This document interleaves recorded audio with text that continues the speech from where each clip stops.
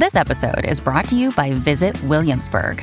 In Williamsburg, Virginia, there's never too much of a good thing. Whether you're a foodie, a golfer, a history buff, a shopaholic, an outdoor enthusiast, or a thrill seeker, you'll find what you came for here and more. So ask yourself, what is it you want? Discover Williamsburg and plan your trip at visitwilliamsburg.com. Another day is here, and you're ready for it. What to wear? Check. Breakfast, lunch, and dinner? Check. Planning for what's next and how to save for it? That's where Bank of America can help. For your financial to-dos, Bank of America has experts ready to help get you closer to your goals. Get started at one of our local financial centers or 24/7 in our mobile banking app. Find a location near you at bankofamerica.com/talktous. What would you like the power to do? Mobile banking requires downloading the app and is only available for select devices. Message and data rates may apply. Bank of America N.A., member FDIC. As we continue to face COVID-19, we're now facing flu season. Influenza has the potential to infect millions, putting lives and the healthcare system at risk. Now more than ever, it's essential to protect yourself from influenza by getting the flu vaccine. The flu vaccine is safe and effective and can't give you the flu. To protect yourself and those at highest risk, get your flu vaccine. Learn more at michigan.gov/flu. A message from the Michigan Department of Health and Human Services. 92% of households that start the year with Peloton are still active a year later. 92% because of a bike? Not just bikes. We also make treadmills and rowers. Oh, let me guess, for elite athletes only, right? Nope. It doesn't matter if you're an avid exerciser or new to working out. Peloton can help you achieve your fitness goals. 92% stick with it. So can you. Try Peloton bikes, tread, or row risk-free with a 30-day home trial. New members only. Not available in remote locations. See additional terms at onepeloton.com/home-trial. Hi, this is Waddy Wachtel. You're listening to Pantheon Podcasts. Pantheon Podcasts presents Deeper Digs with host and rock and roll archaeologist Christian Swain. Music, culture, technology, and rock and roll. Now, on with the show. So you want to be a rock and roll star? Then listen now to what I say. Just get an electric guitar and take some time and learn how to play, diggers. Welcome to another edition of Deeper Digs with me, Christian Swain, doing some more rock and roll archaeology for all of you. Let's get the business stuff out of the way and get to our conversation with Jared Burrell and Alex Emanuel of the new film, The Incoherents. First, on Rock and Roll Archaeology, episode 19, I'll give you an update. Things are moving very quickly now, just a week or so before it will be released. Yeah, maybe 2 weeks. We sincerely appreciate all the extra patience you guys have had on this one. I know it's going to be, it's like 8 months. I get it. All right, I get it. Yeah, really, really long. But, the episode itself is really, really long. I know we left you all on a cliffhanger with episode 18, and you want to see how it ends.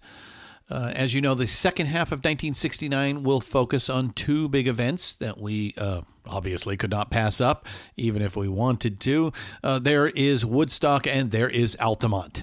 That is the bulk of the episode. Our take, our compare and contrast between these two major milestones in rock and roll history is a big, big portion of what this is about. We also bring our friends, the Rolling Stones, back in. How could we not with Altamont? And we are going to expand on the moon landing piece that you found in episode 18 to show how the music is really starting to go global. Yeah, we are also tipping our hats towards the upcoming decade. Like most of the revolutionaries on the streets in the 1960s, we are tiring of the struggle and are looking forward to getting into the 1970s, where the music is perhaps more evolutionary, introspective in some circles, or spectacle in others. It's going to be different and different storytelling. I'll let you guys know that Richard and I have been talking a lot about how we take Volume 2 The story of rock and roll is like this big giant funnel that just gets wider and wider in the mouth as you go along. And I think I've said before that the 1950s were easy to focus on individuals because it was a small group of people. The 1960s kind of grew to the point where once we got to the Beatles, we started to have to think geographically. So we kind of focused on London, Los Angeles, San Francisco, New York, Detroit, Memphis, little Nashville, things like that. We went geographic to basically tell the story as best we could and include, the usual commentary, social commentary, and the social commentary. As the story has changed, our story needs to organically change as well. It's just the facts. We're going to miss some things. People are going to scream and yell. But I think we're going to choose the cream of the crop and take some side trips. We will introduce some unsung heroes. Again, looking back now, 20 plus years, you can begin to figure out and weed out, the chaff, if you will, and are left with the cream, and that's what we'll end up having to do. All right, so keep your ears open for episode 19, 1969, part 2. It's coming very soon. I never know exactly when because it's done when it's done, and as soon as it's done, we try to put it out there. Let's see. We have a new show that is launching this week. We are super excited to bring on this guy to the Pantheon Network. The show is called Reverend Billy Radio. Reverend Billy is the pastor of the Church of Stop Shopping in New York City. Although his church has tens of thousands of members, Billy is a preacher with an unknown God. He's not a Christian, but wears a priest's collar and televangelist's hair, for that matter. His followers shout Earthaluja and Changealuja. Hallelujah, Changealuja, Earthaluja, there you go, on the sidewalks. He started the show while locked down in New York City with death raining down on the skyscrapers. He likes to stop preaching suddenly and play music. In his show, the Fiery Eagles of Justice, a jazz trio, that is rather hard to fathom. And, of course, the Stop Shopping Choir, a 35-voice chorus of trespassing activists, helped the Reverend slide into his next sermonette. So please check out Reverend Billy Radio. Thanks for all our Patreon members. We surely need the help hosting all of these shows. The costs keep going up. Even this small pledge helps us to cover the bills. The reason the costs keep going up is because more and more people are listening. So, and that's a good problem to have. So, but we could use your help. If you're interested and want to become a Pantheon patron yourself and score the best seats in the house to all of our podcasts, go to Patreon.com/Rock and Roll Podcast. Of course, there's always the AdamandEve.com option if you want to help that way. DIGS is the code at checkout for a lot of free stuff. Please go check out AdamandEve.com for all your sexy needs. Okay, grab some popcorn and let's go to the movies. Here comes the bitter. Another creeping winter surrounds the buildings of youth. We trudge through the muck, the smell of a garbage truck. Wafting up chapped noses, off to the train. Full of people in vain.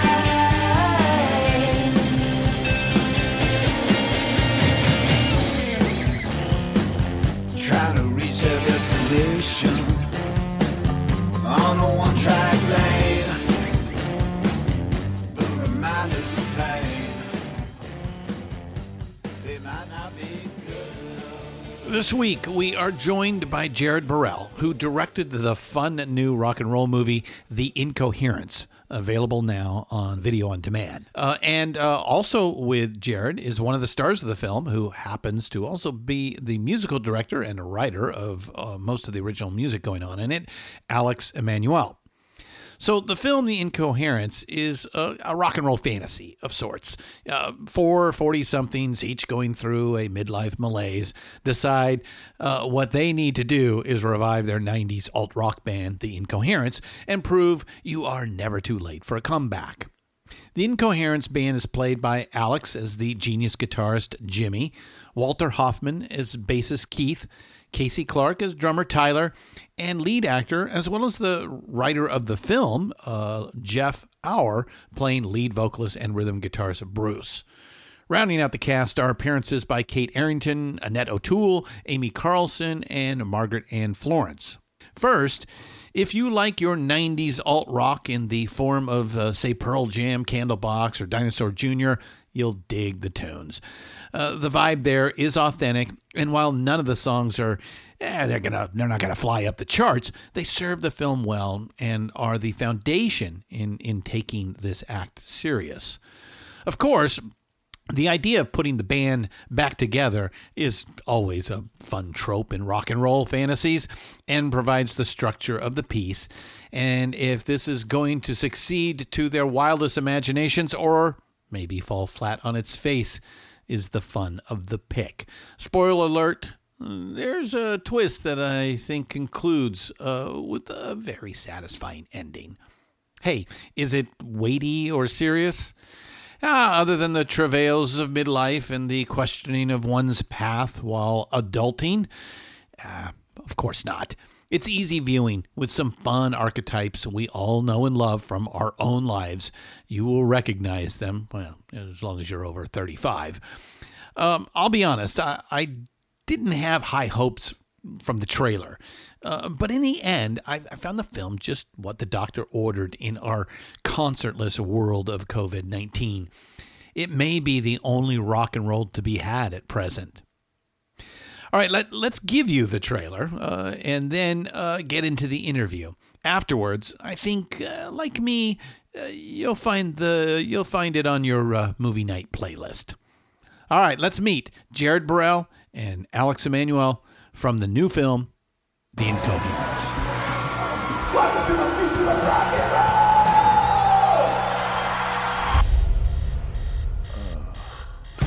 roll! I need you to strap it on tonight. Could be a long one. I am here, Bruce. How long has it been? I cannot do it anymore. You're down there every night. It's pretty obvious. I told you you'd be the first person I'd call when I was ready. If you're messing with me, I will take my drumstick, shove it through your eye and into your brain. And Tyler said you think about it every day. Of course I think about it every day. No one's thought about us since 1995. We're really gonna let a bunch of dweebs from Brooklyn with skinny jeans and cute little beards have all the glory? It's time for rock and roll made by men. Middle-aged men. You working with those jokers down there? Sure am. Jerry Evans is a promoter for Governor's Ball. Go play a show in Bushwick on a Monday night for 4 people. Start from there. You're playing the wrong song! You're playing the wrong song! This is gonna be an uphill battle. Is there like a refresher course we can take on how to do this again? Tonight, for the first time in many, many years, we played one hell of a rock and roll show! You know what? If the road is where you want to be, maybe you should stay there. Singer and guitar player at odds? That's never happened before. We are walking out of Maxwell's on the bill of Governor's Ball. Everybody who's anybody has ever played there. And we might too. What is wrong with you men? Always thinking you need to leave a mark. This is your spot. Enjoy it.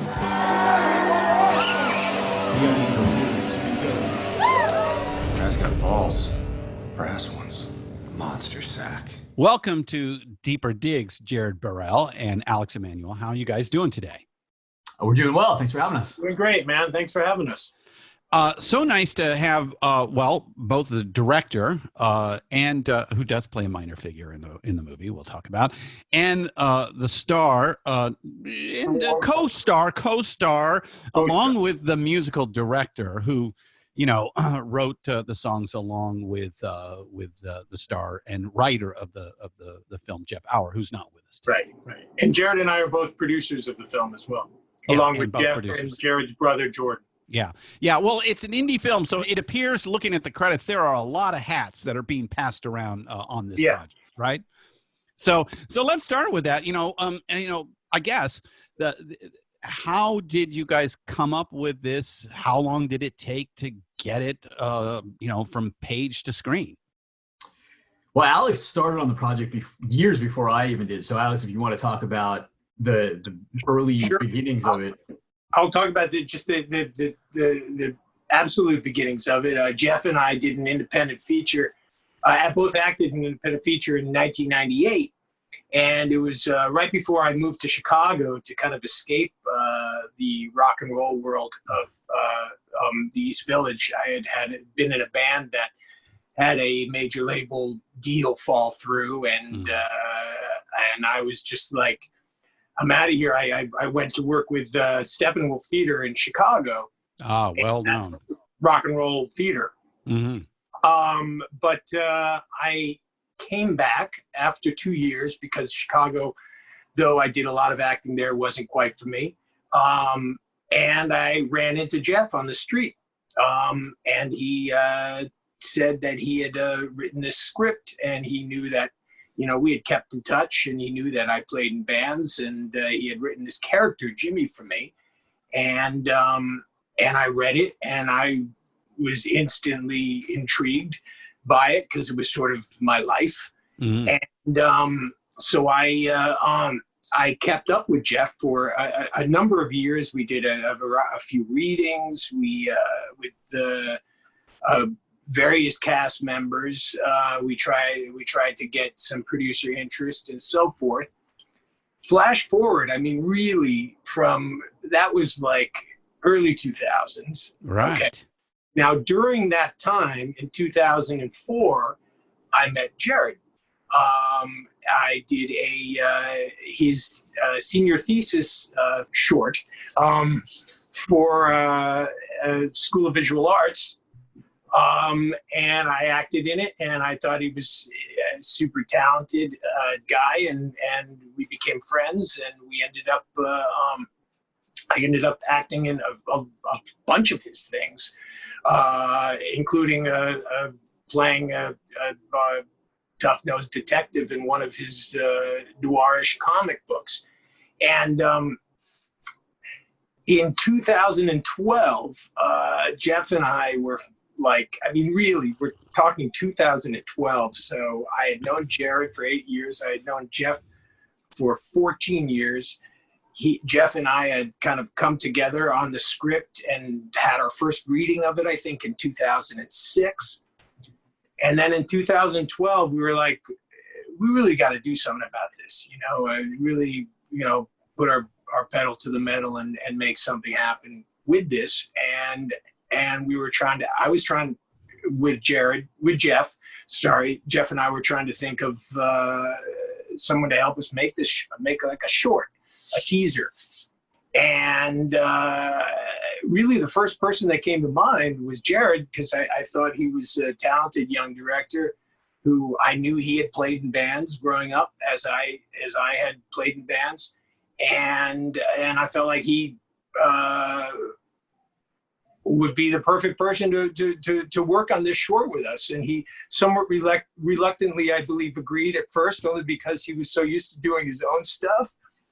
But we did this short for like $300. It came out well. And then Jared got the script, and Jared, take it away. Yeah, well, no, Alex had asked me to come do it, and was it reluctantly? I don't remember if I was reluctant. I'm sure it's in me to be reluctant at some, so I'm sure that it was there. But I definitely I remember thinking to myself, man, I have asked Alex to be in so much of my stuff. I have to pay this guy back and direct this thing. It was sort of like you owe me a favor type of a thing. That's kind of what it felt like. All right. I'll read the script. Well, so I didn't even get the script. This was just the short film. So this was only like a few page scene. Mm-hmm. And we shot the thing at my parents' garage. Because like I had pieces of drum sets and amps and all these things. I think from I've all the seen bands. this. I've seen this because it's the scene that actually in the movie takes place in the bar. Yes. The artifacts. This where is a well-researched interview. Yes, it is. There's a good line from this about it's time for rock and roll men, made by men, and Alex, please give us the line back. Middle-aged men. Right. And which actually in the short, which we're not quite, we were almost 10 years younger or something like that at that point. It was originally about a bunch of guys pushing 40, and it ended up being a bunch of four guys pushing 50. But yeah, some of the original Well, this is a 20-year in development project, so yeah. I remember Jeff actually thinking maybe that wasn't good, and I was thinking, you kidding? It's even better. Yeah. But we were, some of the other lines that were in that short are in it. A line about corn dogs and the whole tape cassette thing, which is something that I kept pushing, ends up in the film. At the end, yeah. And Jared? Yeah, I mean, this little short, like it had no business being as good as it was. And it was like genuinely funny. And the two other, well, actually Jeff included, all three of them. I didn't know them, and the guys in the short are the same guys playing the band members in the feature. Right. But like there was just an undeniable chemistry between everybody. It was just, I mean, we shot so like free form when we drew in that short. Like there were multiple edits because there were just so many options of things to do, and there was just a lot of like character coming out, and it was really funny. And I had sort of like done the short and was like, okay, cool, another project done, great. And I had moved on, and I was thinking about some other projects, and I was, constantly hustling to get maybe a dozen different films going. And I remember flying out to Santa Monica to AFM to, try and sell or raise money or do something for another project. And I was sitting there, I was like, this is kind of silly. That Incoherence project was pretty cool. And I think I had shown it to some people like, oh, that's pretty cool.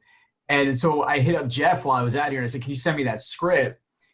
And I read it. By the time I was at the end, I was like, yeah, I want to make this movie. So I hit up Jeff and Alex, and that's, the rest is a lot of history. Yeah. And we'll get into some of that. A bunch of tweaks to the script. Like one odd fact is that in this original short, which lives out there somewhere in internet land, right.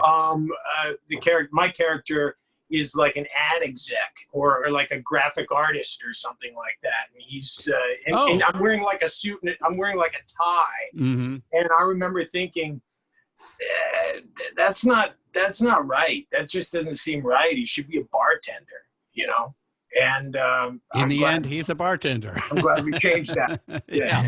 Yeah. And the graphic designer becomes the wife. Right.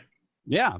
So interesting. So that was going to be my next question is how much did the script change from its original inception, since now we know it started, 20 years ago. Were you hearkening back to the 80s at that point as opposed, because this has a real sort of 90s indie rock band feel to it. No, the script, I mean, besides tweaks made along the way from its original inception, from me reading it, and I don't know what 2005, 4, 1, I don't know. The basic bones of it were there.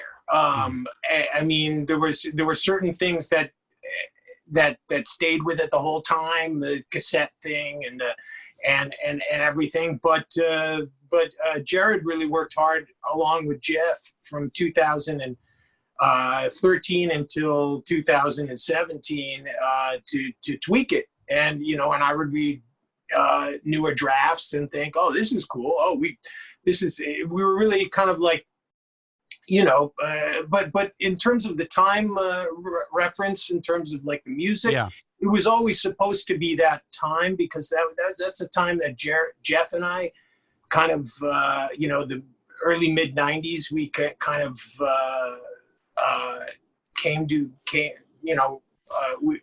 we were really into. I was playing in bands, and Jeff was listening to them, and we liked the same sort of stuff. And Jared liked kind of like a lot of sort of later 90s stuff, which I liked as well. And but it was always supposed to be that sort of Nirvana era. Right.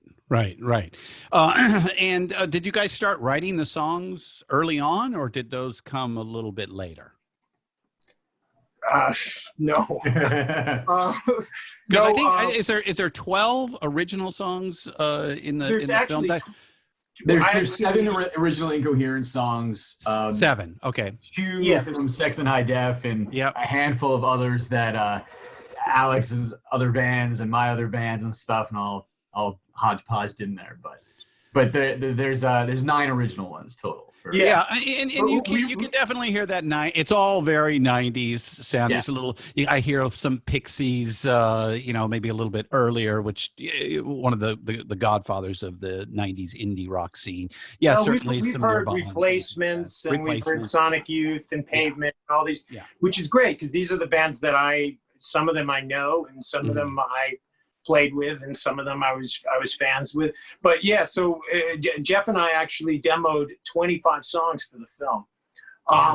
I'd never been a home recording guy. I had a 4-track that I used, to do like basic, guitar ideas. Demos. Scratches. But it was 2015 when we were really starting to ramp up on this thing, and we were talking about doing like a fundraising party and everything. I had always said, I'm going to write the music for the band. So I was like, I better do this. And nice putting some pressure on yourself. Yeah, and I learned. We also put pressure on him. But I just got into it, and I learned how to record at home. Since this pandemic, I've recorded like 5 songs, and since the film, I've recorded like 15 songs, many of them waiting for lyrics from Jeff.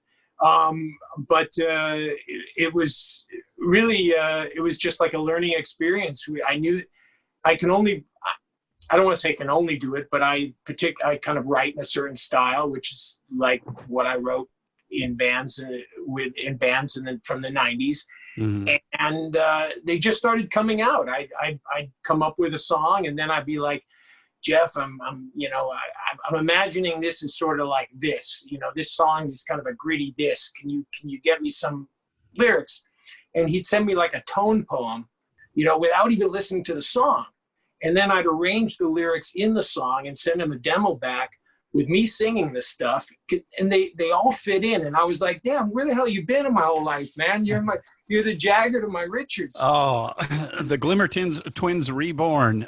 Simmer Twins is in the film. Yeah. But so that's it. Actually, one of the first demos that we made, I think maybe number 3, is when we felt like we'd hit our stride, and that was this song Cosmopolitan Sheen, which is how would you put that, Jared, in regards to the film in terms of a song? I mean, that's sort of, I think, the Incoherence, that thing you do. I think that's like sort of like their lead single in a sense. And I'll be honest, I mean, I remember that early demo, you said it was like the 3rd one. That was like the one song that even when I heard it then, I was like, so that's in the movie. That was the one that just it's got a hook. It's like that's the one I feel like you sort of leave watching the film, and that one's in your head. It's got a cool vibe to it. It's got a great hook. And lyrically, I think it was also sort of on point too with a lot of the feelings of the film and whatnot. And to Jeff's credit, it's interesting hearing you talk about you guys writing the music and stuff together, because that's something I wasn't there for. That was something I was either like, just getting sort of like the results of it, or sort of tertiary in conversation about it. But to Jeff's credit, it was interesting how you were talking about how the lyrics so well lined up with the music, because I was always curious about that to a certain degree, because getting, I listened to the songs a million times, but in prepping the release of the film, getting the lyrics from all of these songs, and actually finally sitting down and like really reading through all of these, because some of the songs are in it for like a minute. I don't see, I don't get so much access to all the lyrics, and I can't, like every other song, you can't hear everything. But you're like, man, he's writing his heart out with these lyrics. There's a lot of stuff in there. There's a lot of depth. There's also like, I think there's a lot of, especially in rock and roll, it's very easy to be lazy and say, and first verse and second verse is copy and pasted and we're good, which may or may not be the case with the Sex and High Def stuff. But, there's so much storytelling in those lyrics. And I think that was also a really great reflection of, making songs for a film, is like each one of these songs was its own little story. So it's interesting to hear how they like mesh so well with the music.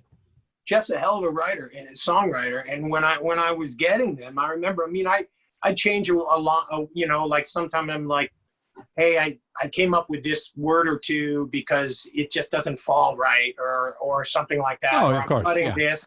But he, like Cosmopolitan Sheen, the first, my city was gritty, or my city was pretty when it was gritty, and that's them talking about the 90s. And then, in terms of fitting into the film, it's interesting because that was really kind of all Jared in terms of, we just wrote these songs. And then I remember him saying, we gave him the songs. We had 23 of them. We were really close to the end. And I was thinking, like, I forgot what I was listening to. I think I was listening to Blur, like number one single or something. And I was like, I need something that's just like, that's got it. We have no song called Irrational Devotion. And that was the name of the album. Original album, right. Yeah. And the only album. And we also don't have a ballad. And I remember thinking, there's supposed to be some gig where they're not supposed to be, exciting their manager. So maybe that's where the ballad fits in. But I just gave these songs to Jared, and Jared picked the 7 of them, and the way they fit into the film. It was the only thing I remember Jeff and I thinking at the time was, damn, it's too bad we don't get to play The Pool Is Open, because that was kind of like one of our favorite songs. Well, there's an irony to that, because there is a scene early on in the film where Jeff's playing it acoustically, and that's not in the script. And that was like a really interesting filmmaking moment, because the scene in the script was just, there was no dialogue, there's nothing in it. It's just, Bruce is playing guitar in his basement. Right. And that's the whole thing. Trying to relearn the 3 chords. Right. Jared, you remember that day? And we were like trying to think of like what to do. And I said, like, why don't you play The Pool Is Open? He'd never played it before. But it really works, because then it kind of like at the end that comes back in the credits. So if you're really paying attention, you hear those lyrics. Here's a quick word from our sponsors. We'll be back in a bit.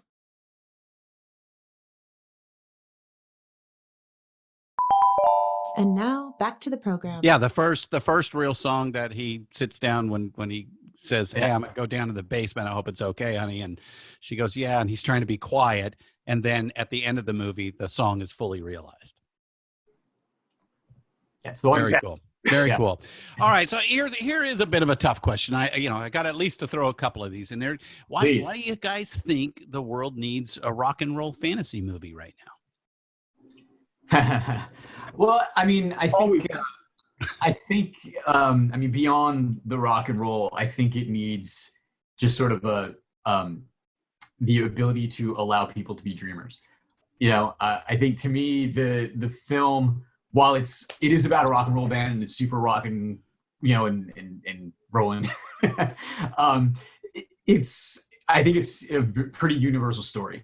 I think it's about this guy who is not ready to let go of his dreams, and I think that there's a really great theme in there about getting older and being allowed to continue to follow your dreams, and whether that's rock and roll or anything else. I think we get too often, we get told that, well, if you haven't made it by this certain age, if you haven't accomplished this, if you haven't accomplished that by whatever. And it's whether it's creative, whether it's even in business and work, you know, if you're still, I mean, Bruce, the character in the film, is a paralegal. I mean, even on that end, if you haven't leveled up. Yeah, you're not even a lawyer. You're a paralegal. So like I think it's important, especially today in the way that art and entertainment is changing so much in this digital landscape. I think that more than ever, it's okay to keep pursuing your dreams. I think it's okay to not be concerned with how old you are or the clock ticking or anything like that. But I think it's important that people understand that, you know, it's okay to keep dreaming. Like, you know, you have carte blanche, go for it. You only get one shot. And I think this film is about a group of guys who get together because I feel like, to me, this is not really about a second shot. It's about continuing that first shot. Yeah, I mean, a good way to put it. To me, it's always appealed to me because of the things that Jared said. I mean, it's about friendship. It's about following your dreams, taking chances. It's somewhat about redemption. But it's, for me, I've always been, I come from parents who are artists, and it was never there was never a thought that I was going to do anything else, even though, you know, there was no money there. You know, they were struggling and so forth. But so when I read the script, and I was like, oh, this is about my life. And what I'm hoping for people to see when they see that is that they can identify with that, and they could, you know, and whether they go home and they pick up a guitar, or they pick up a pencil, or they decide to make their own independent film. You know, if we can or independent podcast network, or your you have it. Rock and Roll podcast, you know, then I feel like we've done our job. So I think the world always could use a film that's about these sort of themes, which you know, maybe they're in so many other. You know, it's not necessarily a new thing. We haven't, you know, this is the first movie about 4 guys getting the band back together. Right. But I think we've created a film that's different than all those previous ones, and it's also we hope people during this time too, during this pandemic, you know, I refer to the film as a feel-good movie. I mean, it is. You leave feeling like there's hope, and they don't get the glossy. Hey! Oh, easy on the ending there. No. Okay, you can cut that out. I was just saying, it's a film about hope. And, So it's a feel-good movie, and we could use that during these times. Yeah, it's aspirational. You know, certainly for you know, folks of a certain age, there's a bit of nostalgia to it. But I think the thing that I took away from it more than anything else is that there is a level of the street authenticity that pours out with every frame, and it's obvious because the 3, you know, people that put this together, yourselves and Jeff, are all musicians. You actually lived that life. You understand it. You've been on stage. You've been in recording studios, and you understand. Interestingly enough, Jeff hadn't, but I was even kind of floored at how in tune and how in sync he was. I mean, he was in a studio with a faux band called The Incoherence many, many years ago, and that's what really, you know, that was the first thing that this movie came out of. Him and some friends got together, and they said that it was pretty horrible, and they recorded in Chicago.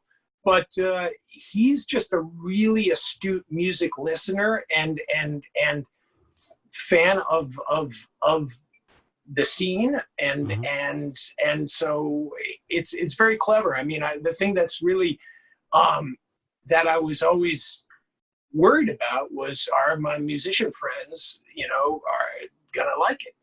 Are these guys who are you know, and they have. unanimously. They were like, "You got the details right, man." Yeah. Well, Yeah, not you me, got the but, you know. details right. Yeah, and I think that's the key is that it just comes across as authentic for us that play music, and especially and not to give too much of the movie away. We'll try our best not because it isn't enjoyable, and it is while there are a few expected tropes like the drummer is stuck in a wedding band comes to mind, or He doesn't explode though. Yes. Although there is a connection to that whole thing here with Annette O'Toole now, isn't there? I'll get to that in a second. But, there's also a few surprises. And, a big one is just how the film unfolds near the end. I had an expectation, and I watch a fair amount of movies, and I can usually kind of guess where they're going to go. And this one surprised me. That's great. I mean, that was one of the things that drew me into the script was, the way it ends. It's hard to talk about the ending of the film. Right. Yeah, without spoiling. But it is not what you expect, especially since it starts with this dream sequence thing, which almost harkens back to the Wizard of Oz or glam 80s sort of thing with Jeff there dreaming that he is one of those giant type of rock stars, which I found he's wearing a wig, by the way. He's a giant Twisted Sister-ish wig. Right? I wore that wig in a play in college. Oh, really? An ill-advised rock and roll production of Sam Shepard's Tooth of Crime. It was a great production, but it was set in the heavy metal world of the 80s. Right. And I played Cheyenne, and the person who played the young rock star, I believe Crow, was Vincent Lamberti, who plays our manager in The Incoherence. Yeah. Since you brought him up, I thought he was a great standout. That another one where it's like, where'd they find this guy? It just looks like they just pulled him off somebody's tour, and here he is. He really looks the part. Yeah, he was amazing. He had done a reading for us, and we had a casting director, Adrian Stern, who we had got involved to get us, to try to get us some stars for some of these meteor roles that weren't filled by the 4 band members, but no one could really do it like him. And he's an incredible actor. He studied at Royal Academy of Dramatic Arts, and he played in a band that opened up for Aerosmith at one point early on, and we gave him like 2 days notice, and he nailed it. He reminded me a little bit of our recently departed Jimmy Webb from Trash and Vaudeville, if you guys remember him in New York City. So kind of had that sort of, low key but energetic vibe. Vince does not during the pandemic, but Vince did all of his shopping at Trash and Vaudeville. Oh, good. Yeah. That's a good place to go. Whenever I'm in New York, I make sure I stop there. Film are from Trash and Vaudeville. Yours? Yeah. Told to me by Jimmy. Oh, that's then R.I.P. Jimmy Webb there. He does in a slight way make an appearance in the film. You guys also got Annette O'Toole to play a part in the role, which I didn't even get the first time. I didn't recognize her. She plays Mrs. Graham, the owner of the rehearsal hall that you guys come out. So, and she has some of the great funny lines in the film. So how was it working with her, who, before you answer, is the wife of Michael McKean, who we all know is Derek St. Hubbins from Spinal Tap? Yeah. Well, it was funny when she came on set. I remember we only had her on set it was one day, right? Yeah, I think it was just one day. Yeah. But I remember, like, me and John Hudak Jr., the cinematographer, we heard she had come, and we were both working, diligently to get the set up, and we were like, let's go meet Annette. and ran out because, I mean, you got to understand the size and scope of this film. Almost every actor in it, actually every actor in it that I didn't know personally, I met the day we were going to shoot with them. Right. So, you know, a few of the actors I had the opportunity of speaking with, like on the phone beforehand, just to go over, you know, as much as I could, the parts and stuff. Annette wasn't one of those people. I met her day of, and I was so excited to go meet her because I was like, wow, she's the first person in this movie, in my first feature film, that I know, like I have seen before, that I'm excited. Like I'm fanboying right now, you know, as a big fan and all that. So, well, it was super exciting to meet her, but then to be able to, you know, discuss with her the role and give her the opportunity to, you know, let it go where she wanted to take it and whatnot, and develop this character that's really only in a handful of scenes. When we first hit record, set action on her first take, it was just so funny. She went in directions that we just were not expecting. And her and Vince had great chemistry. Hilarious. It was hilarious. And it was like, I think that's, you know, to her credit and to the credit of some of the other actors that have these like smaller supporting roles that pop up in the film, they bring so much character to it and really round out not just the cast, but like the tone of the film. They're able to give us moments of levity and real, you know, true comedy within this world, because, you know, our characters are going through a lot of stuff. So these other characters have the opportunity to, you know, again, give us like that comic relief. And man, she nailed it. She just nailed the funny. And she was recognized. She and Vince, if we're going to go back and talk about his performance too, is one of those characters that was able to bring so much to the role. They were both honored with special acting awards at one of the festivals we played at last summer. So yeah. I was at a festival. So they are being recognized, which is really great. And as a director, like the biggest compliment I can get is to, you know, recognize a performance from one of the actors. So all around, just an awesome experience.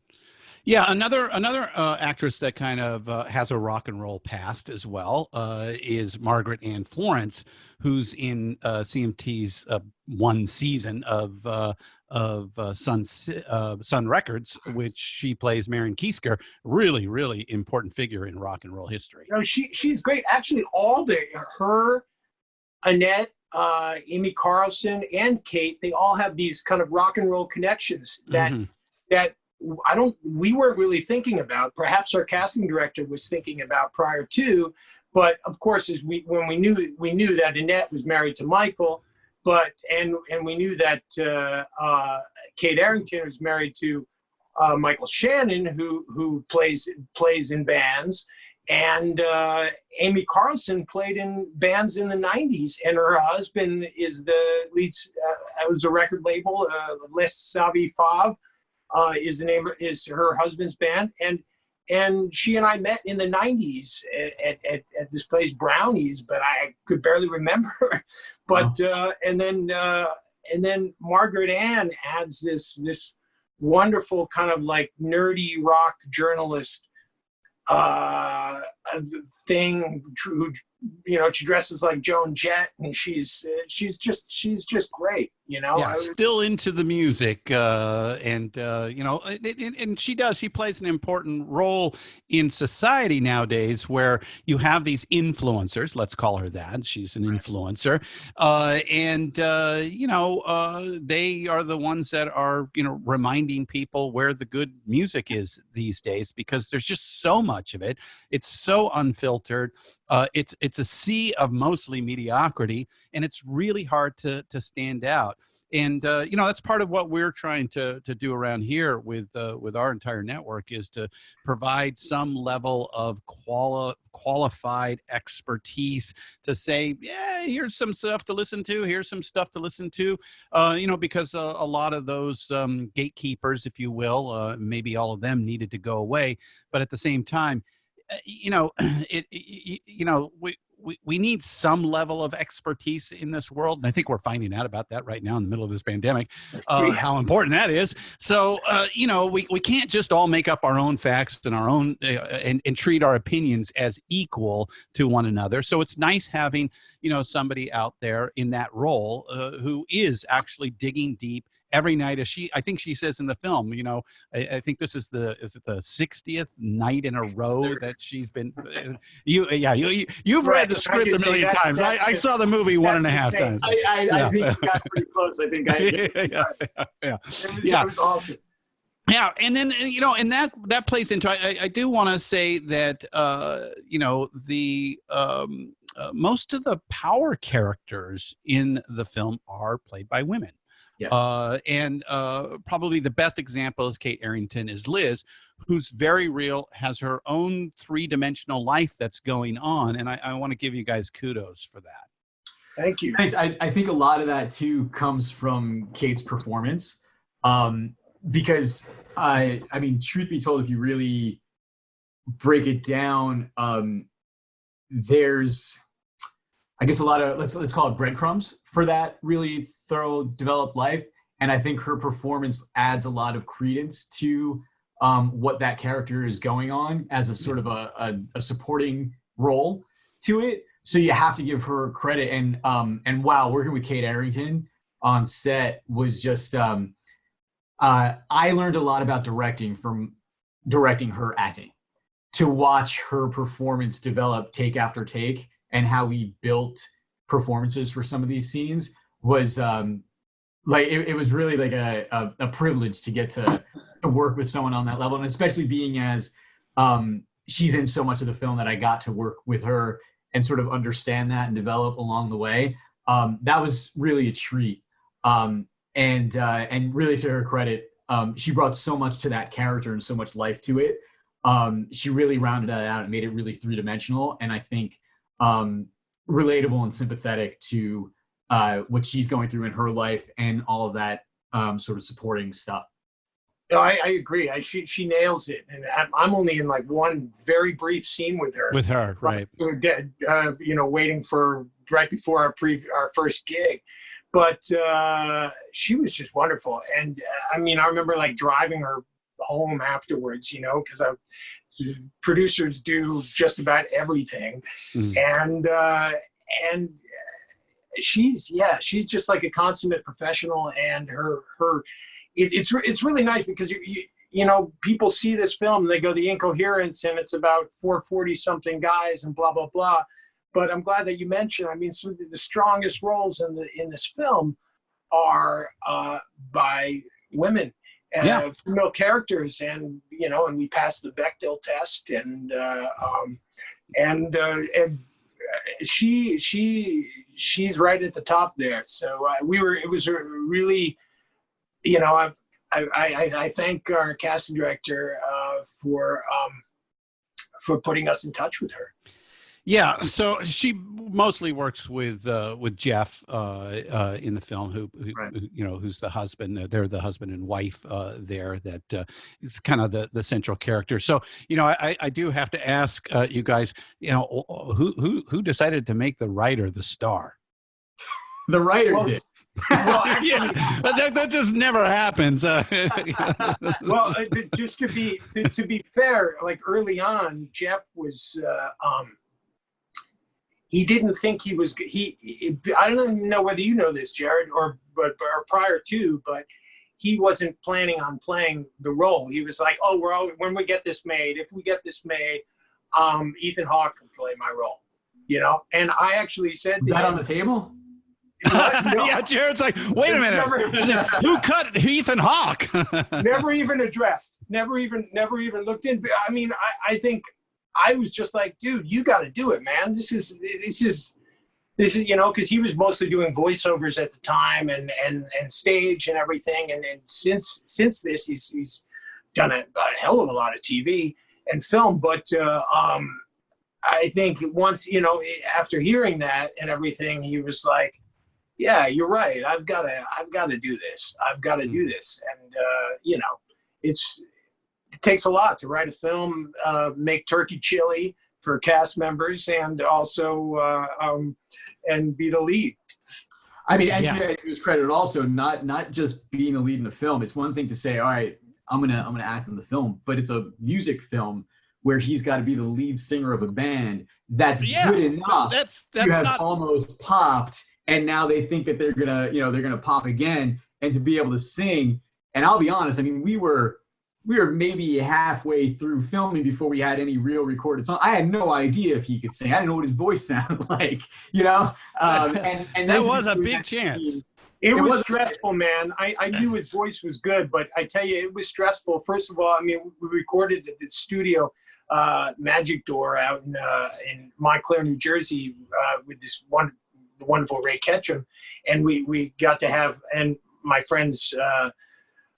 Kevin March from Guided by Voices plays drums on it, and Sean Eden from the band Luna plays guitar. But I remember when I contacted Ray and I'm like, we need to book time, he was like, oh, we're booked, man. We're booked right up until, so it was like a last minute thing before we could actually get Jared the actual songs. We had the demos, but then everything was happening so fast that we never, it would have been great for the four of us to get together in a rehearsal studio and at least work out our stage dynamics. But Walter Hoffman, our bass player, and Casey Clark, our drummer, they're both pro actors, and everyone kind of it works. I mean, I spent a lot of time working with Walter on the bass lines, which I wrote and play, because he was like, I can't play these bass lines. I can't play.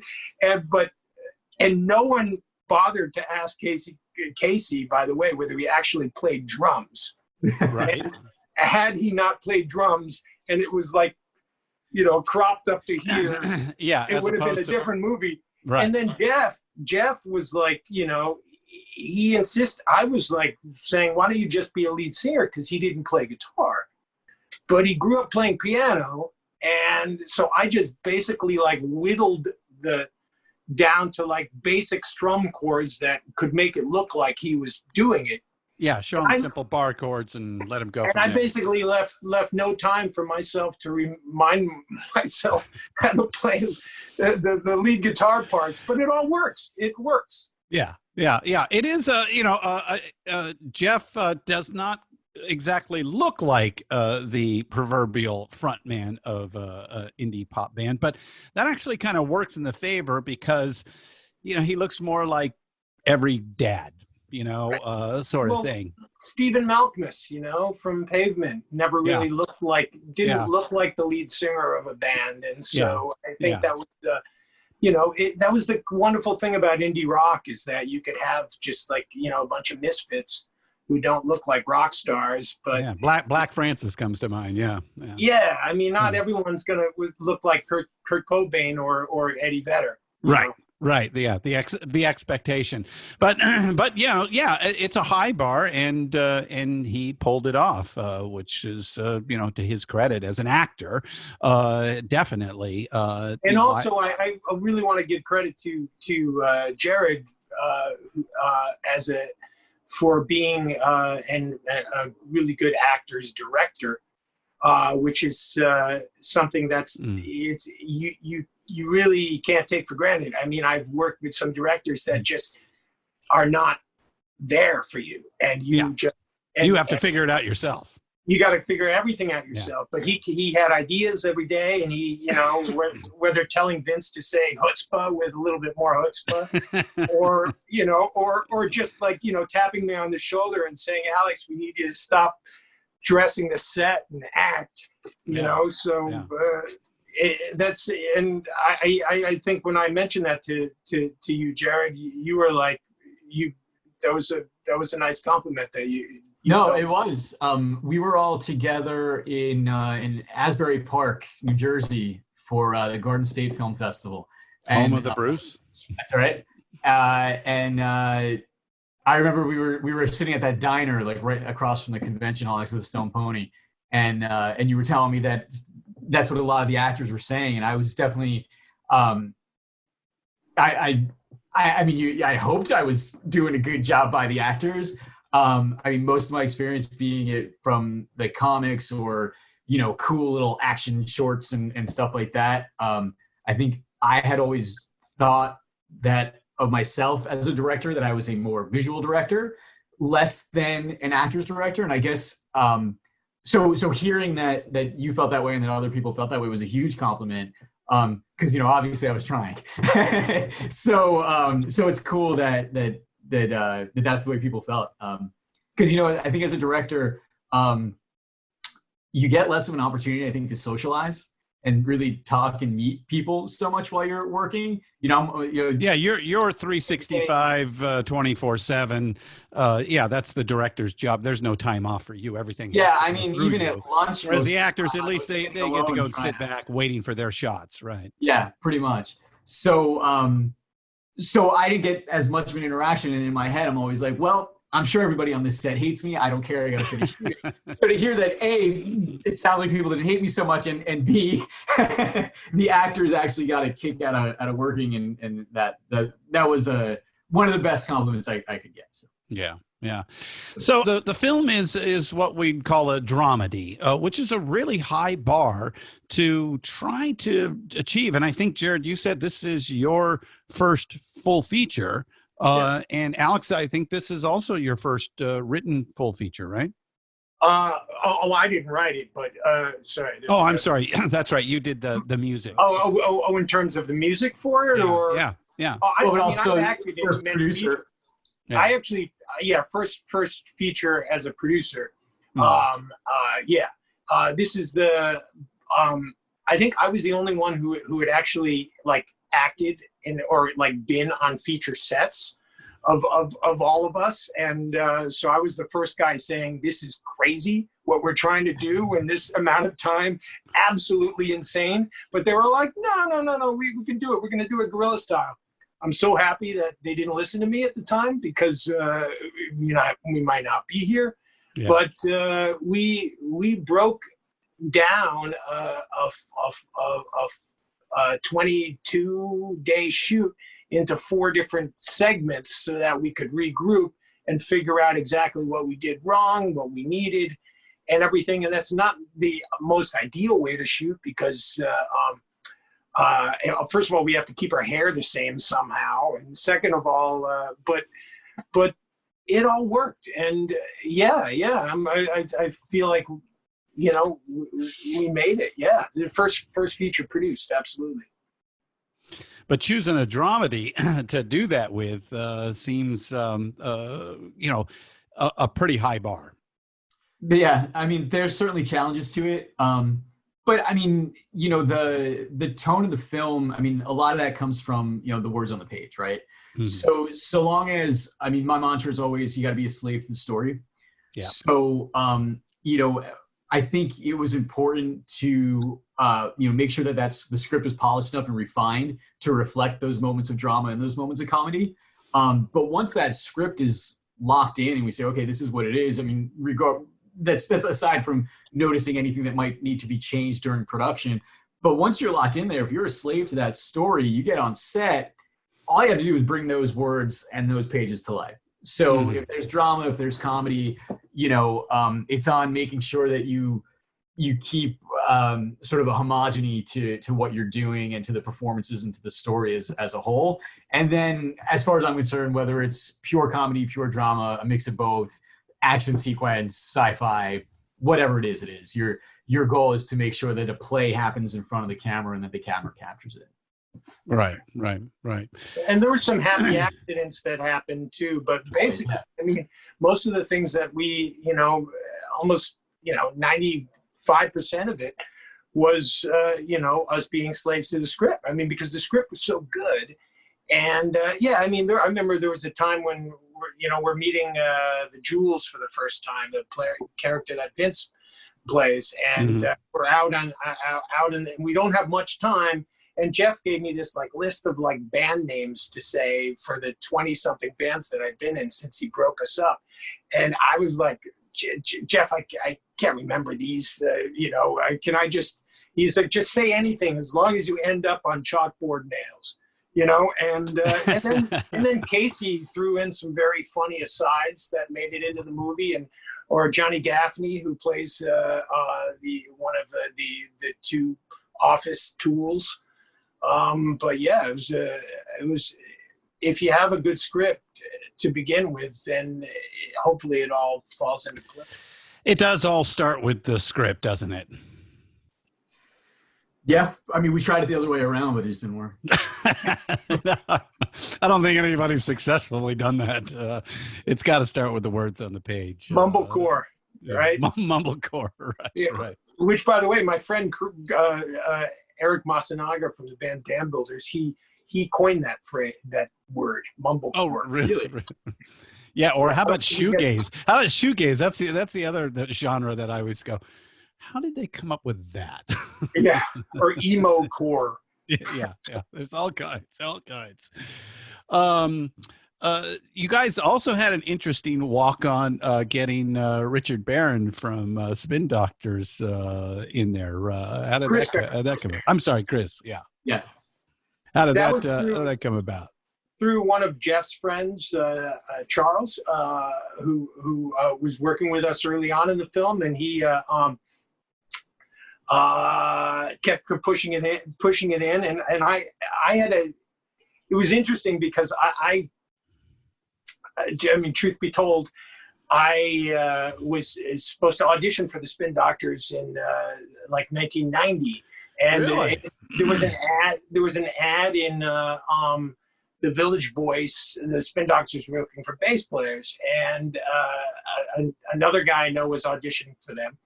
And I remember going to this place, Nightingales, and they were there, and there were a couple other bass players standing off the side, and I was supposed to be my turn, and I just didn't like the music, so I at the time, so I decided to leave, and then I basically, you know, told that story to Jeff and to Charles and to Jared, and they kind of wove that into this sort of thing where maybe there's some sort of past antagonism by these guys, like, you should have played with us back then.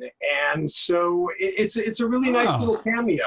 Yeah. So that little bit started as a there's a truthism to it. There's a definitely, yeah. That was one of the few pieces of Alex's musical history that I had known of, and I think I knew of even years before getting involved with the Incoherents. So when the opportunity for Chris to actually be in the film happened, I know Alex had mixed emotions about it, and I was like, no, this is so meta, we have to do this. Yeah, like this brings this whole thing into real life. We have to do it. And Chris, we only had him on set for like an hour or two. But man, he was awesome. He was hilarious. He was awesome. It was like, you know, just wanted to say, you know, this isn't like, you know, he was gung-ho from the get-go. Yeah.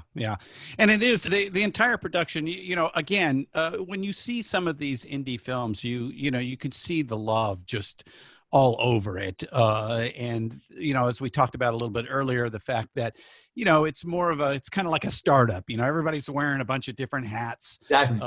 And, you know, there's always a job that needs to be done. And somebody's usually, I'm on it, because it's a very DIY ethic, which fits with the indie, you know, rock scene as well. That fits in there to the point where I think Jeff's kids in the film are Jeff's kids. Jeff's real kids.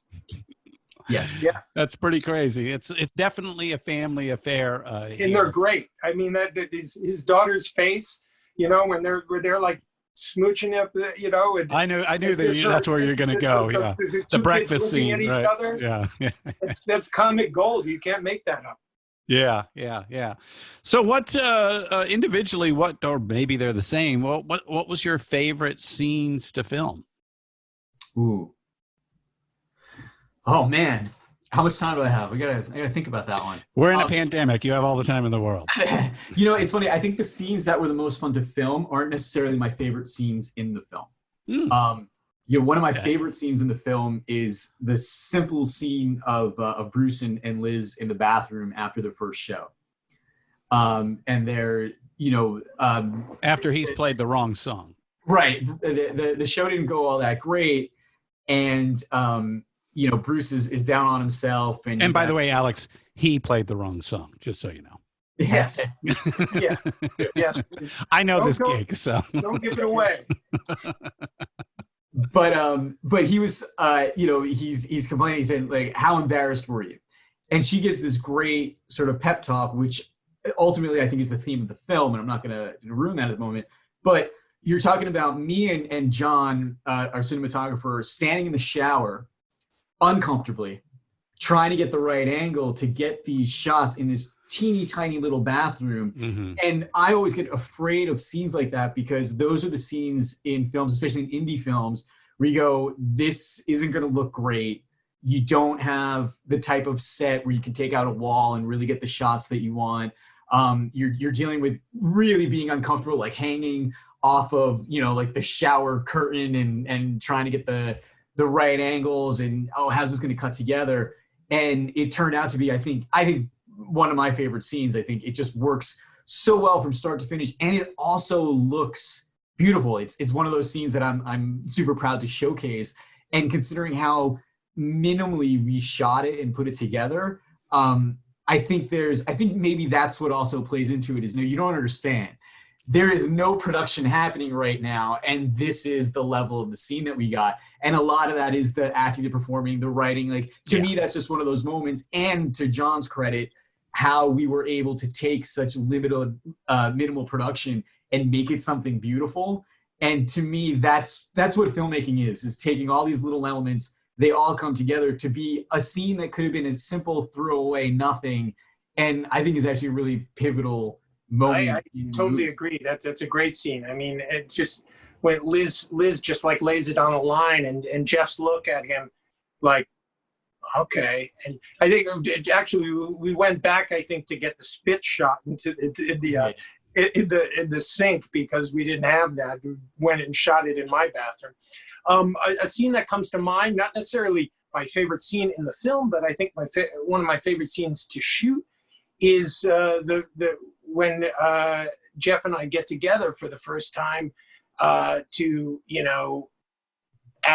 we'd decided we're gonna try this, for real after the Sunday after the phone call and when you say okay, let's try this. Yeah, so we go. Well, the scene I'm talking about is when this punk rock band 6040. Oh, that's right. You guys go out slicking.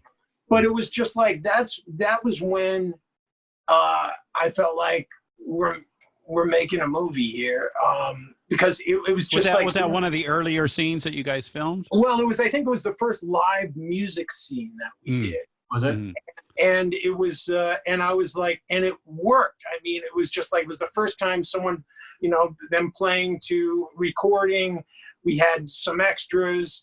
There's a fun little banter between Jeff and I. And I think at the last moment, I was like, I don't know, why are you saying Generation X? It should be Bad Brains. And he's like, and then, but I love the fact that he was like saying, no, he's talking about Generation X. The 80s. Yeah. So, but there's that nice little. They're kind of. If I'm not mistaken, that happened for real. That wasn't totally scripted because that was real. No, that was real. Yeah, we were in the front of the bar, and we were staging, and we were going through that scene, and I remember you guys having the conversation, and I remember laughing too. That no, the band, and it was just. Okay, well, that's got to go in the script. Now we're doing that. Exactly. Yeah. I remember saying I thought I was thinking that he was going to correct it, and then I think we had the same idea at the same time. I was like, that's even more funny. Yeah. That there's a slip on words. He's not talking about Billy Idol's band. He's talking about the age. But that was that. But that scene just in terms of.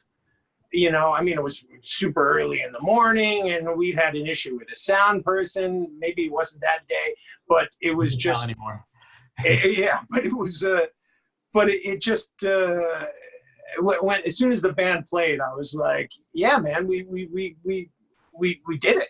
Mm-hmm. I think, to add to that, there was, I do remember feeling really excited when we were shooting that scene because there was something to it filmically.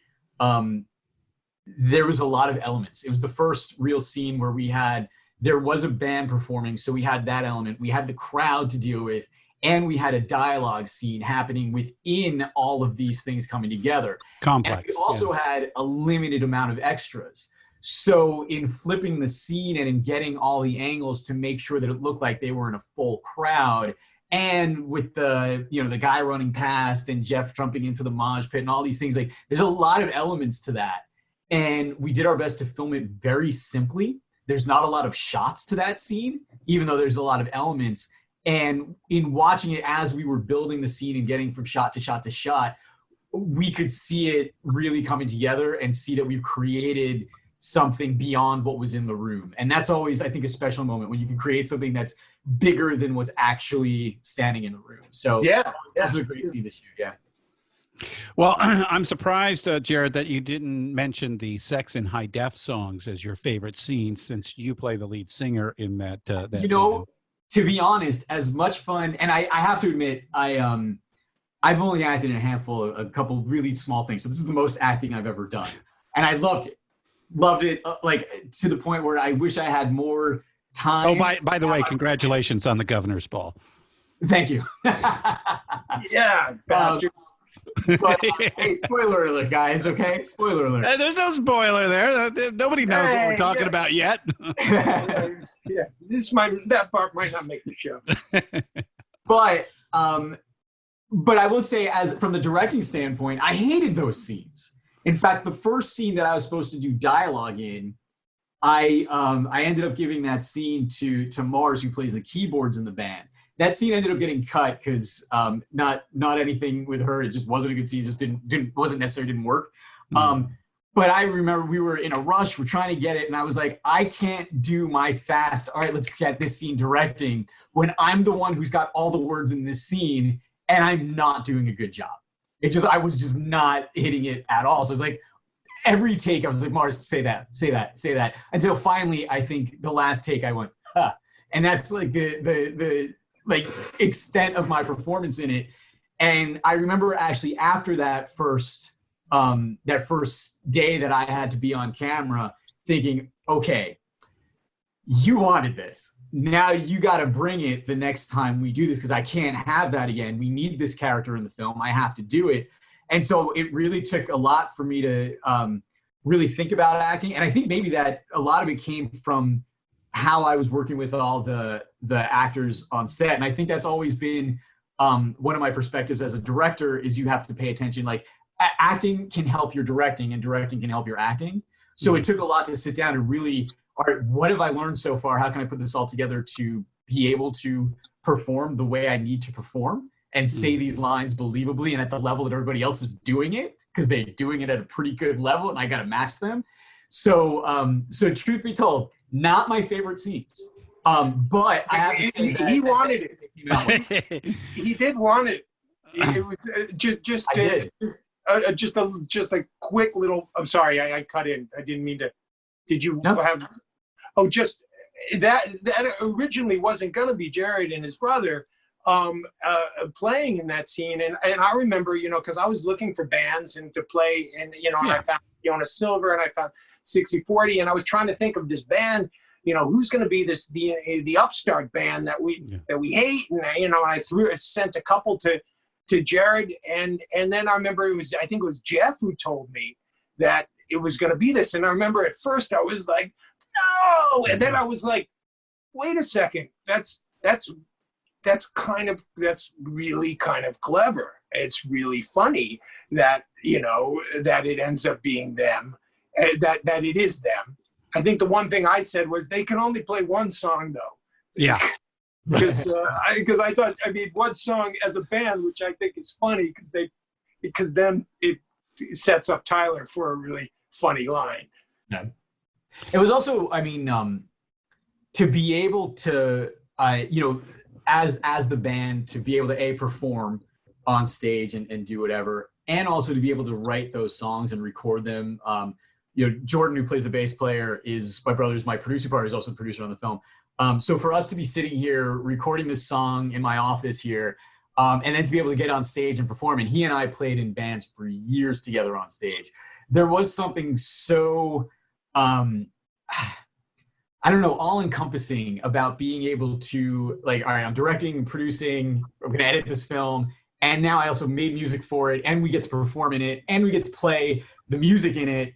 It hit like every check mark that I could have hoped for. Is like, wow, I accomplished everything I ever wanted to do in this one go at it. So, I mean, it's going to be really hard to top that in whatever my next feature is going to be, because I don't know, I'm not going to be the band in it also. Yeah. So I felt the same way. I felt the same way. Just being able to, have utilize so many skills that you guys have. Yeah. Well, it just felt great to be able to, pile it on to one, it's like, a movie about rock and roll that we get to act in and get to make ourselves, great. Check. From a bunch of rock and rollers. So as we're getting close to the end here, what is it about rock and roll that still sticks around in the culture, even though it has been around for almost 70 years now? Alex, if you want to. What is it about? Well, for me, it's just very innate. For me, it's just, my mom used to, she's no longer with us, but she, used to tell us about going to see Fats Domino and loving Elvis and everything. And then she was flirted with Bob Dylan when he was young in New York City. And she was a beatnik on the scene. And for me, it's just, and I've been playing in bands since I was 12, I think was the first band. I played out of a garage. We were called Reverb. And we had one song called High Static. And I'm still friends with all those guys. I mean, my buddies from high school that I played in bands with are still some of my best friends. And I think that, I don't know whether I'm answering your question, but I just a quick tangent. It felt like Jared and Jordan and Jeff and I were a band. And I mean, we fought like we were in a band. We collaborated like we were in a band. Jeff and I shared a friggin' mic, but I think that, it's one of the lines in the film is rock and roll is not the cultural force that it used to be. And yes, that's true. I mean, I think that the last big wave in New York was like the Yeah Yeah Yeahs and the Strokes, and these bands were on, the cover of Time Out and this, that, and the other thing. And, my dad was an artist, and he was, used to draw rock and rollers for Rolling Stone all the time and stuff. But it's not as, it's more like, it's branched out. We have rap, pop music, but a lot of that came out of, one thing. And I think that it's something that everyone enjoys, and everyone kind of can, whether we disagree on our specific tastes, whether Jared's a Pearl Jam guy and I'm a Nirvana guy or whatnot, I think that rock and roll means something to everyone. Jeff and I did a little live stream a few weeks ago, and one of the questions asked was like, who's your favorite band of all time? And I said the Rolling Stones, and Jeff said Radiohead, and I said, I love Radiohead. So I just think that it's rock and roll is whether it's as big or as important or whatever, or whether it's actually rock and roll, it's here to stay.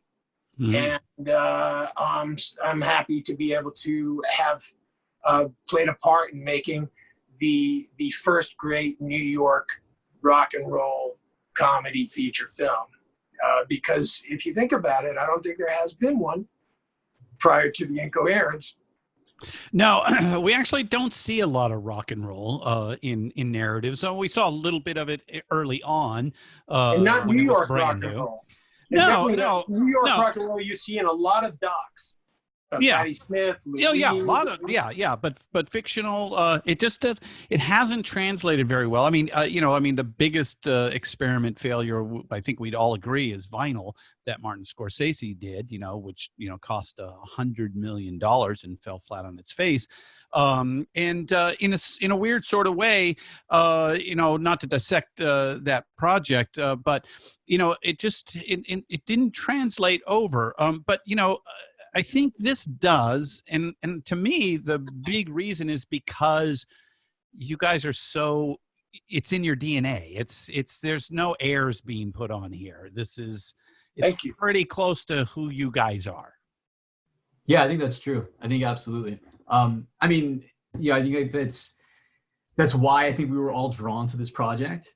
There were so many moments in the script that even being at the time that I read it younger, not so much anymore, that was just too relatable. They were just, from the bands that I played in Jersey and New York and stuff. Obviously we've heard a lot about it, Alex's experiences with that.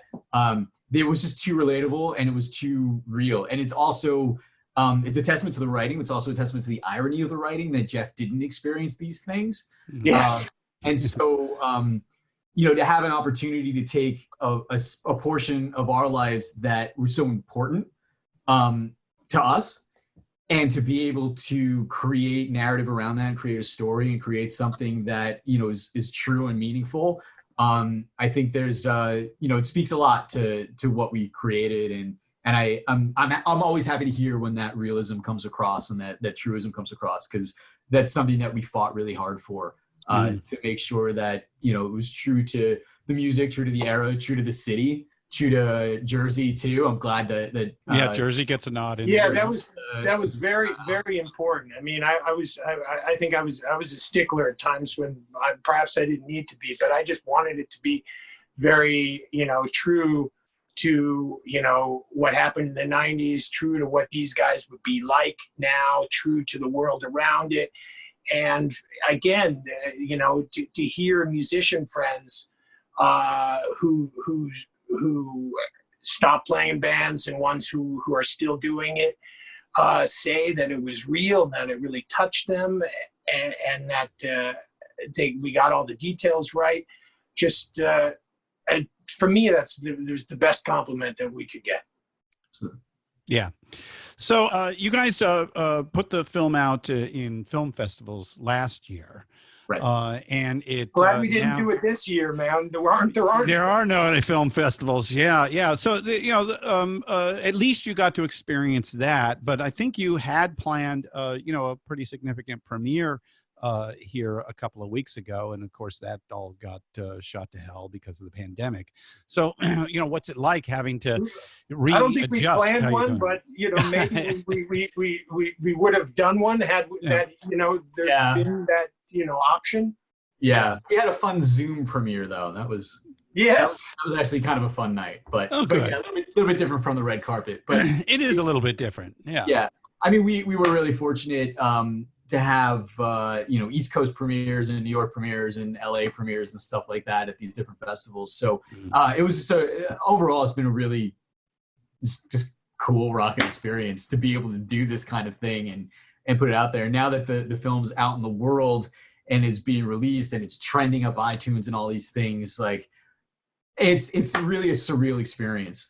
Because this, as we've mentioned, this has been a labor of love for so many years.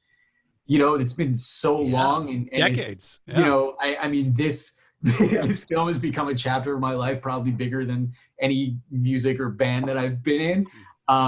So for it to finally be out there and then for the world to see it and stuff is, just a special moment. And within the pandemic thing, like I said, I mean, there's such a great equalizing thing to every film being released the same way right now, and being sort of viewed the same way. You could rent Dr. Dolittle or you can rent The Incoherence. So, you already know Dr. Dolittle. So definitely rent The Incoherence. I know which one I would pick. I've read the reviews of Dr. Dolittle.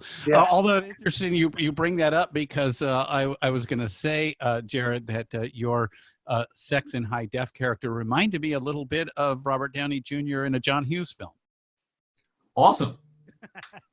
I mean, I'll take that. Again, revealing that this was the first acting I've done in a feature film, and I hated directing myself in it, and I was having trouble, to end up with Robert Downey Jr. I'll take that. That is a compliment I'll take to the bank. Thank you. So what is next for you guys? I mean, I'm trying to do my best to take advantage of this pandemic moment. I know that it is a crisis, and not to put any pressure on people at home who are not trying to be creative and whatnot. It's totally acceptable. No pressure. But I'm trying to put a little pressure on myself to say, hey, listen, you get very few moments in life where a lot of the pressures of life and work and all these things they're off the table. So work, there's no excuse at the moment to complain about, I don't have time to write my next this, that, or the other. So I'm doing my best to write. I'm in the middle of a graphic novel, a children's book, and a handful of feature film scripts that I'm hoping one of them will strike something in me to be the next movie. So we'll see. Alex? Same. The beginning of this pandemic, I, like so many others, felt like I was going stir crazy, and I was probably watching a little bit too much television. And though no one can watch enough movies out there, please. But I started getting. I knew that I did need to kind of take advantage of this time to try to be creative and get through some of the stuff that I work on some of the stuff. I started writing music again. I'm just made a homemade video for this cover of John Lennon's "Give Me Some Truth" that I'm gonna give to my friends on Facebook sometime during the next week, and also updating websites. I manage. My father was an illustrator. I manage his website, and I've been meaning to update it forever. I'm doing a sort of personal documentary on him, and so I've been piecing together bits for to kind of push through a nice little teaser to try to raise some interest in that. And for me, the Incoherence has been such a part of my life for so long. Yes. And I don't. It's gonna be hard to give away. Well, I like thinking of the future of the Incoherence as well. And is there a sequel in mind? Well, I think these guys will all say hell no, but there is maybe not an indie sequel. There's a thought, if a studio comes on and loves the Incoherence and wants to do the big budget sequel, hell's yeah. Yes, okay. I'm with him on that. But I also feel like you had mentioned vinyl, and I do feel like there hasn't been a good 90s, a good rock and roll TV show. And so Jeff and I, under the a friend of mine suggested something that we thought would be an interesting twist in regards to turning this into a TV series. And and it got Jeff and I interested, and we came up with an idea for a pilot episode, and Jeff wrote it, and it's pretty damn good. So I think if I could try to garner some interest in it being a TV show, I think we'll all be working on some more Incoherent stuff in the future. So, well, I certainly am interested to see where these characters go from here. Yeah, and it doesn't only, just as a little hint, it doesn't only go forward, but it goes backwards. Right.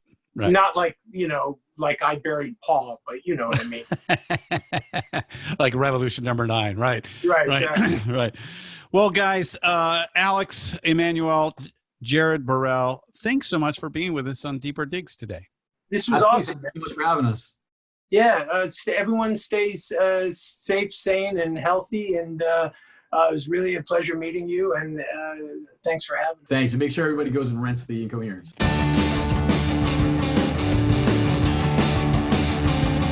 I did the time, got up the line again.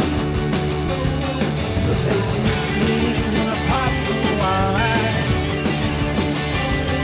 The bed is made, all the bills are paid. Wipe the dust off the old lampshade.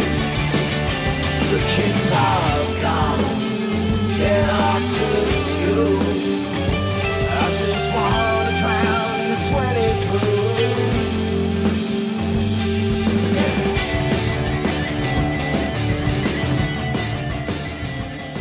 Hey, let's hear it for Alex and Jared of the film The Incoherents. Thanks, guys.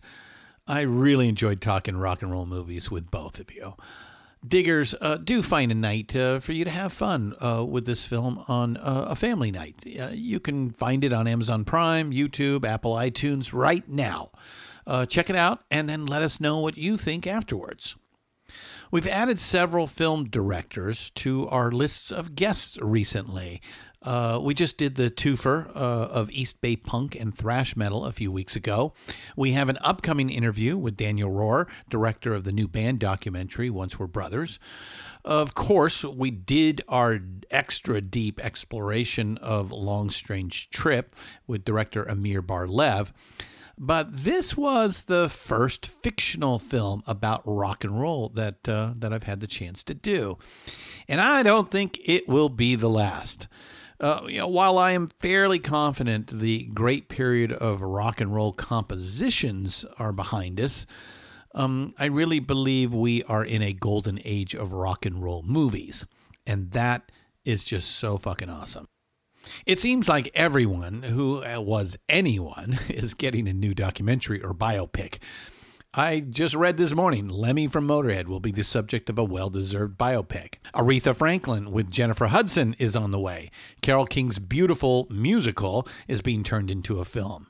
The first Bowie film, Stardust, starring Johnny Flynn as the rock chameleon, and fellow podcaster Mark Maron is coming very, very shortly, although I understand that they don't have permission to use the tunes. And there are just a ton in development.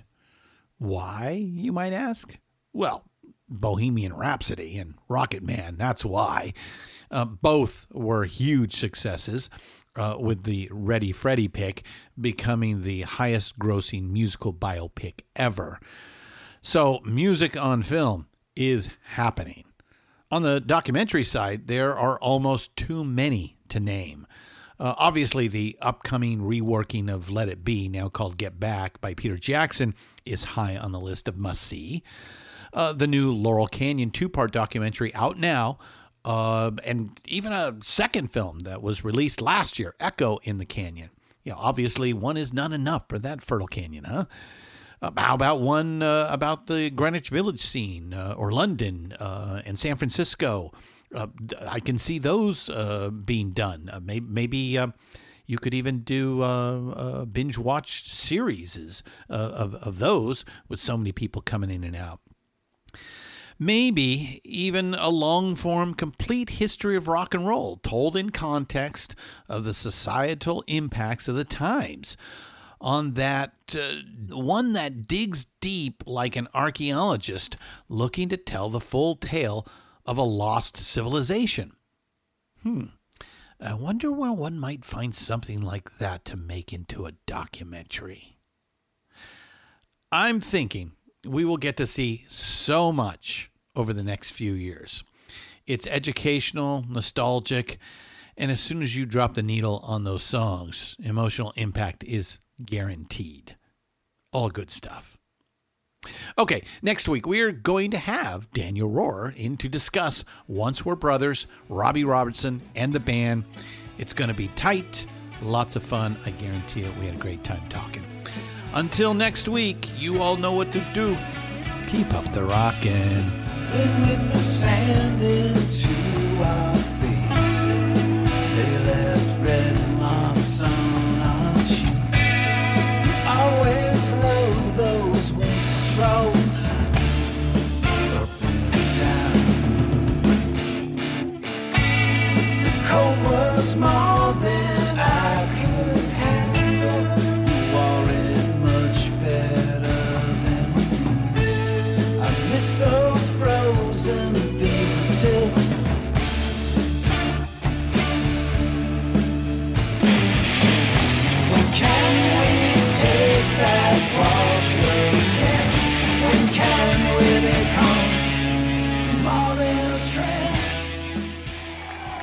Deeper Digs is hosted by Christian Swain.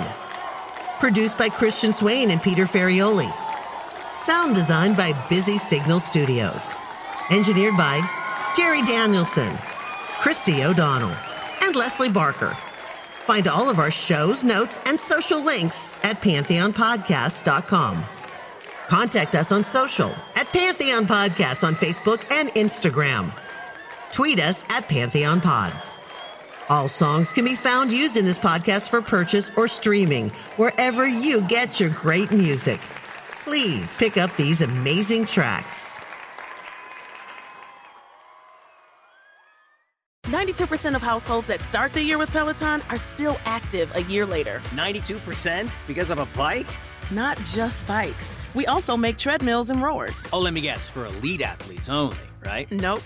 It doesn't matter if you're an avid exerciser or new to working out. Peloton can help you achieve your fitness goals. 92% stick with it. So can you. Try Peloton bikes, tread or row risk-free with a 30-day home trial. New members only. Not available in remote locations. See additional terms at onepeloton.com/home-trial. It's NFL draft season, and that means it's time to start thinking about fantasy football. FantasyPoints.com features industry-leading experts and prognosticators using proprietary hand-charted data to help you score more fantasy points. FantasyPoints.com is the place to go for whatever kind of fantasy football you play. Whether you play fantasy football, daily fantasy sports, or do a little bit of everything, Fantasy Points has the meticulously researched content to guide you to victory. And why wait for the fall? Fantasy Points also covers the new spring football league, the UFL.